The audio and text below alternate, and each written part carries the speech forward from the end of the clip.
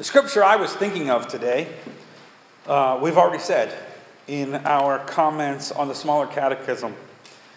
In Exodus 20, I, the Lord thy God, am a jealous God, visiting the iniquity of the fathers upon the children until the third and fourth generation of them that hate me, and showing mercy unto thousands of them that love me and keep my commandments. Today I want to finish up this story of Martin Luther. For on October 31st, 1517, 500 years ago Tuesday, Martin Luther hung the 95 Theses on the door of the church at Wittenberg, Germany. And so this month we've been celebrating what is called the quincentennial celebration, with a month of preaching and study. And I've tried to keep it interesting, I've tried to keep it fun, and I've also tried to be fair in the story, and tried especially to show how this story, I think, is so relevant actually to where we are in our lives today. Today I want to finish that story by traveling from Wittenberg 1517 to New Brighton 2017. Now, to do this, I've drawn a map. Now, it's always bad when you draw and you have to tell people what it is, right? This is supposed to be the world, and this is supposed to be Europe. Okay, so it's, some people get the artsy-fartsy gene. I only got half that gene, I think, and it's not the artsy side. So, we're going to try to travel from Wittenberg, Germany, to New Brighton, Pennsylvania today, and follow the history of what happens after Martin Luther to see if we can understand some of the impact that his story has on our lives. By way of review, Luther was in a very different time than ours and really fought for a number of things. There was at that time a commercialization of salvation. You had to buy your way. You had to buy. You had to earn. You had to get. But that is not what Luther found when he looked at the scriptures for himself. He found a faith that was really based on grace, that became yours when you had faith in it, when you believed in it, not when it was bestowed upon you or when you earned it in some way.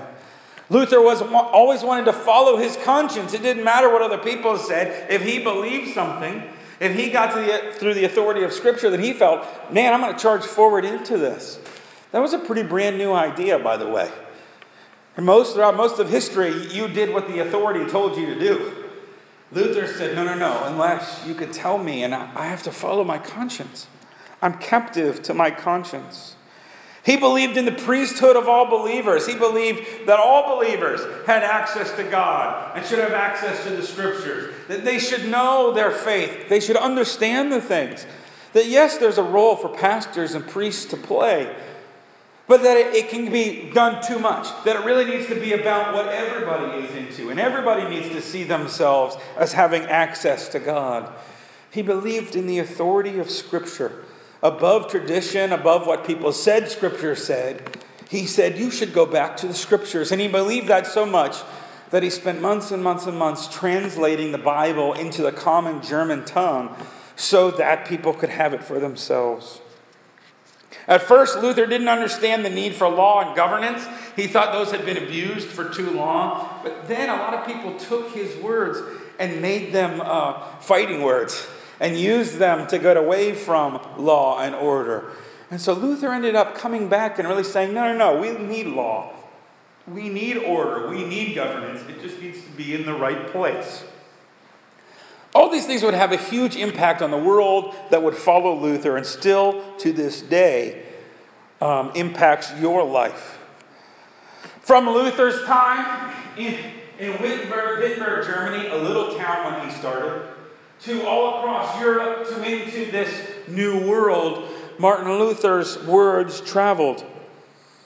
He revolutionized the printing industry. You don't seem to understand this. We don't think about it. I never did until I started reading about it. But without books, you had to either hear somebody or get a personal letter from them. Okay, you can't or you had to have people copy down your words. So movements could only go so far. But with the printing press, Martin Luther could write something and it could be copied in another town and in another town and could actually travel far. Actually, one of the great things Luther did was write in German because the German people could read it. But actually, his words slowed down then because only German people could read German. And so it had to be translated to move to other places and other places. But quickly it was. The other thing that happened that really helped Luther's cause move was persecution. As people started to go against the church, they would often be kicked out of their lands. They would often be kicked out of their homes. And they had to move and go to other places. But you see, that doesn't actually hurt a movement. It helps a movement, because then the idea spread more. The idea spread more. And people come back more inspired by everybody else's story. So let's track this. This little red star is supposed to be about Wittenberg and about Germany there. Okay? According to my drawing. Okay? So the biggest impact of Luther's movement immediately was in Germany. It really helped bring the people of Germany together. Germany was kind of divided. And Luther's Bible, in fact, had a huge impact on the German language. It was really important for bringing Germany together as one nation eventually, because they all decided to speak that sort of dialect of German. Remember, the whole world's basically tribal until Luther. Okay, you have this big Roman Empire, you have kind of general alliances, but most of the ruling was done locally. And not all the languages, even in Germany, there were different dialects of German. Luther helped bring that language together. He also wrote such exquisite hymns. We've been reading them, but he really had a great soundtrack to the movement. And so the German people kind of rallied around his songs. Luther was also incredibly influential in helping Germany become a nation because he supported the law. He supported the government. He tried to empower the princes to stand up for the faith that they were believing in. Because of his own marriage, he really believed in marriage and wanted law to support marriage and family. But he also saw the problem of having laws that were just passed down from higher authority. So Luther really wanted the government to listen to the people. This is a fairly new concept. Fairly new concept that a government should listen to the people. Luther's movement, though, takes a while in Germany, because as soon as, from Turkey over this way, the Turks were coming in. This was really bothering the Catholic Church that's here in Rome, Italy. But as soon as that dies down, the Roman Empire marches up here and really starts to mess with Germany. In fact, the emperor at the time took over Wittenberg, the town where Luther was from, and most of Luther's followers had to leave. And that became really Catholic land again. But it was such a grassroots people that it kept going. Now, to the south, we have the Swiss Reformation. During Luther's time, a man named Zwingli starts writing. Zwingli was what was called the Anabaptists. Anabaptists. They did not believe in the baptism of babies. And in fact, they did not believe that communion was anything special. They just believed it was just a remembrance. Okay, just a remembrance. And Luther and Zwingli had words through letters and other writings about this. Okay, but the Swiss Reformation was important. The Anabaptists would later be called Baptists, by the way. And so that the whole movement of Baptists ended up starting with this, the Anabaptists and Zwingli. But it marks a really important move that Luther helped to propel in the world. And that is the disenchantment of the world. In Luther's time, listen to some of Luther's hymns. He talks about devils. He talks about the devil and arrows attack. It was a very superstitious time. But the world after Martin Luther wasn't that way. The Enlightenment kept pushing people to not believe in demons and ghosts and monsters in the woods, but to say, no, there's a world out here and we need to understand it. It becomes a huge move for science, a huge encouragement for science, that the Christians stop saying that there's all these spiritual things that we can't understand, and start saying, let's understand the world that God gives us. Now, at the very edge of Switzerland, in what at that time was really associated with France, is a little town called Geneva. Everybody's heard of Geneva, right? Because we have Geneva College right there. There's a man there named John Calvin. And John Calvin really, after Luther dies, there's not a real strong Lutheran voice to kind of carry on the Reformation. And the mantle really ends up getting passed to John Calvin in Geneva. And John Calvin in Geneva tries to set up the government to really be around the Protestant church, starts to emphasize preaching in a way that hadn't ever been emphasized before till Luther. Calvin preached, and he preached every week and every day a lot of the time.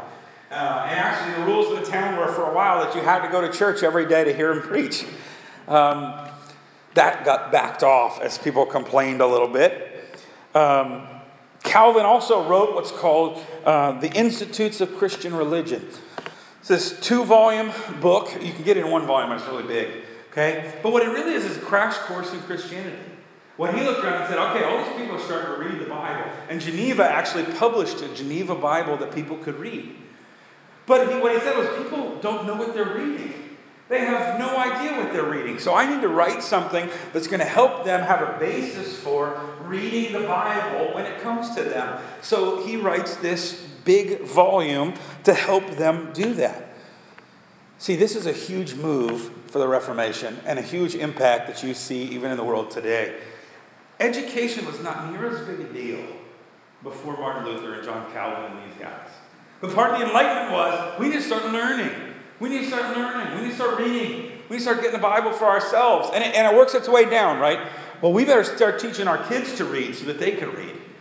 And it also works its way up. Oh, okay. Well, we need colleges. We need universities. We need to train our pastors deeply if they're going to read and interpret these Bibles.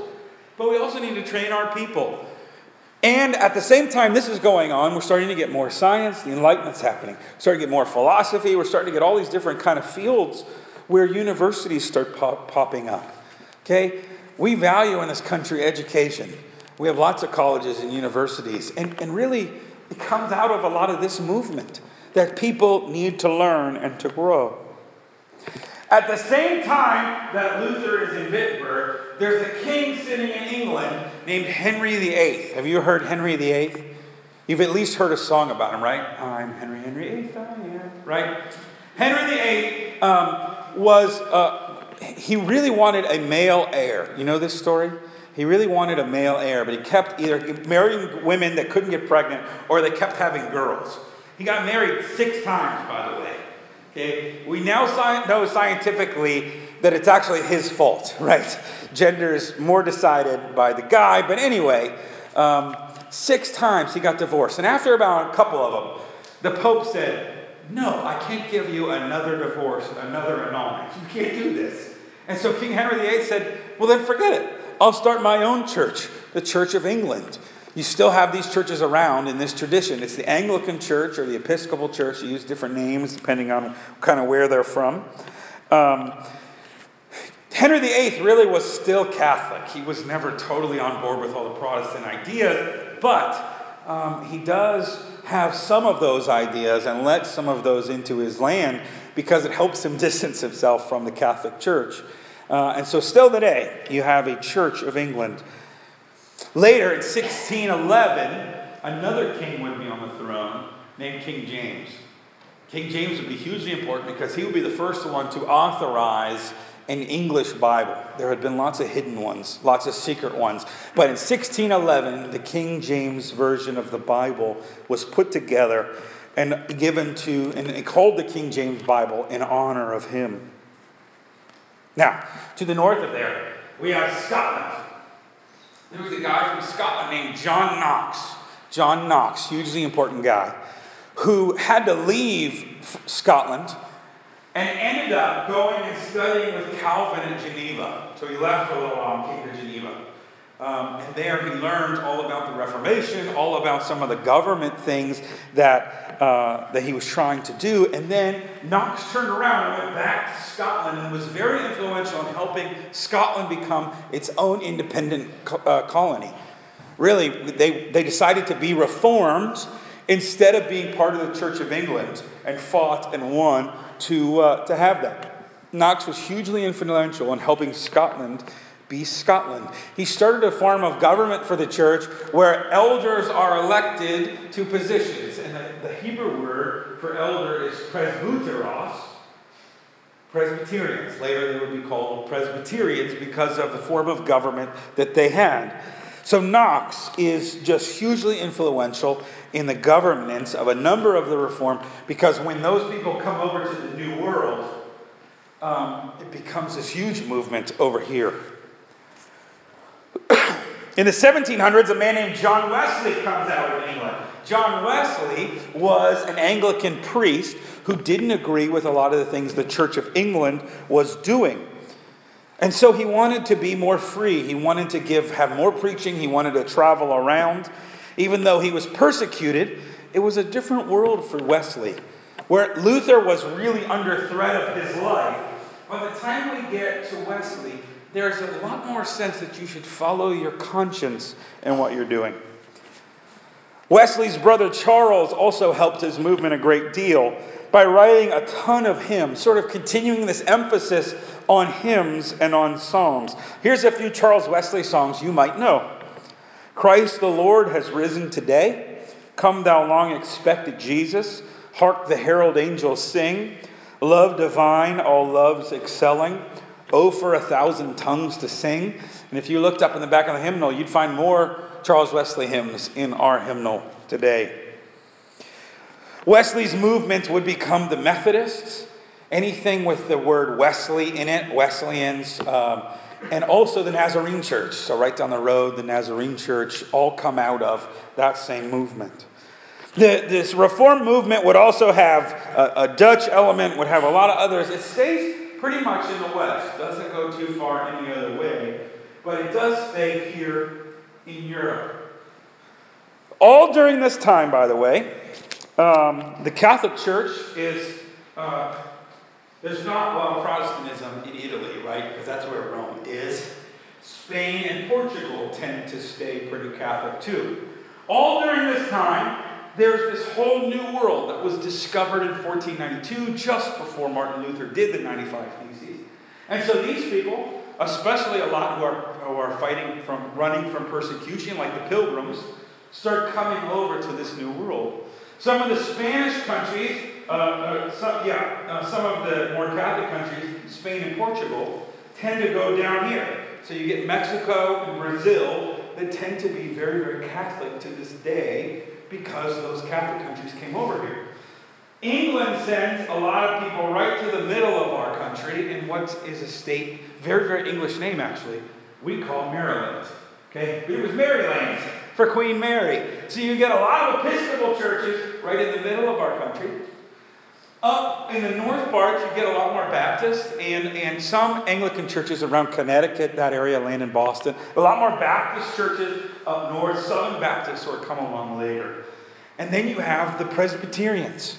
And the Presbyterians land primarily in New Jersey and Philadelphia. So if you go to Philadelphia, there are Presbyterian churches everywhere. And once Philadelphia is full, they go west. What city do you think they go to? Pittsburgh, that's right. So the landing zone, the invasion of Presbyterians comes right through here. And that's why you look at, all from that Scottish tradition. That's why you look at a town like New Brighton, you have 2 Presbyterian churches. Because we're right in the sweet spot for a lot of Presbyterians. That's how this starts coming to the New World. And these reformers, when they come to the New World, they end up really bringing a lot of these ideas that they learned in the Reformation to this new country. The idea of freedom, the idea of no tyranny, the idea of capitalism, this idea that you should be able to work and earn what you get and nobody else should be able to take that from you or force you to be doing anything else. These are all ideals that come out of this trajectory from Wittenberg. We have a legal system with juries and innocence until proven guilty. Do you know why a lot of the reformers want that? A lot of Protestants coming over? Because they didn't have that in Europe. When Luther went to trial, he wasn't tried. He was already guilty. He just had to admit it. The reformers wanted a legal system that would be fair and honest, where the priesthood of all believers, the people, would have some say in the justice and would have some say in the governance. We come over here, we don't get a king, we get these elected officials. And by the way, if you look at the government system of the Presbyterian Church and you look at the governmental system of the United States of America, they look very similar, right? A representative form of government where you go and you're supposed to have terms, although not everybody has terms now, right? And then there's higher levels of authority and there's different branches of government. Actually, it's very Presbyterian to have elders be elected, to have elders and deacons, to have presbyteries and synods and general assemblies. That's not because Presbyterians modeled their government off of the United States. It's actually the opposite. a number of Presbyterians. There were 12 Presbyterians of the, I think, 52 or something that signed the Declaration of Independence. 12 were Presbyterians. One was a guy named John Witherspoon, who was a Presbyterian minister. And he was the director of, I think it was called, at that time, New Jersey College in Princeton, New Jersey, which would later become Princeton University and then Princeton Seminary. And he had a huge influence on the writing of both the Declaration of Independence and the Articles of Confederation, the prequel to our Constitution of the United States of America. The United States of America is built on Presbyterian polity. Did you know that? No? So these guys continue to have this huge impact. From Wittenberg through all these countries, all the way over to our country, the influence on the thinking, on the legal system, on all these things, on education, on the idea that you should be able to follow your conscience. These were all fairly new ideas that were brought by these reformers in this Reformed tradition over to this land. Now, to be fair, the Catholic Church itself has had a number of reforms too. So that I don't think the Catholic Church looks very much like the Catholic Church in Luther's day. This culminates in Vatican II in the 1960s, where the Catholic Church really makes a number of changes, moving Mass to vernacular language, modernizing music, and attempts to make Scripture more central. So even the Catholic Church makes moves like this too. In more recent years, it's been interesting to see how this has changed. Okay, we've been focusing very much on the West, okay, Europe and North America. And then the only other place that the reformers didn't get to a lot of these other places, except Korea and a few other little places where Reformed tradition kind of captured. What we see now is this amazing movement that, despite the fact that we feel like Christianity is in decline, and if you went to Germany right now, the only reason anybody knows anything about Germany's about a completely secular country. The only reason anybody knows anything about Luther is because they all had to learn it for all these people coming to visit Germany for tourism this year for the 500-year anniversary of the 95 Theses. They didn't know it. Most Germans did not understand the story of Martin Luther. Okay, so even though it's declining in the West, there's another movement that's started. It really started with what's called Pentecostalism, this movement in the early 1900s to feel the Holy Spirit move. And we're seeing it now that Africa is hugely, hugely Christian. Okay, and in a lot of Muslim countries right now, a lot of Muslims are having dreams about Jesus and are learning about the faith then. And in different parts of the world, there's a huge movement in China where you're not supposed to be a Christian. And yet, despite the persecution, they are. And because our world is changing, there are a lot of Muslims who are not allowed to learn about the faith, but they go skiing in the Swiss Alps. And so missionaries that can't go into their countries hang out in the Swiss Alps to teach about Jesus and to be ministers in those places. It is amazing to see how God has worked and God continues to work. And I think it's time for a new Reformation. And I don't think it's going to be that new. I think we need to rediscover a lot of these core things that Martin Luther did because they've been very good for us. They've been very good for our country. They've been very good for our world. So tell the story of Martin Luther. Think about the story. Read it for yourselves. Think about what God has done through this movement and how much this movement has affected your everyday life. Because I think every 500 years a movement happens like this. And that means we're right here. And I think in 500 years, people are going to look back, and what happens to the faith between now and then is going to be primarily decided by the next 2 or 3 generations. And I think we really need to take that responsibility seriously. Let's pray. Father God, I pray that you would continue to work in our hearts and in our minds.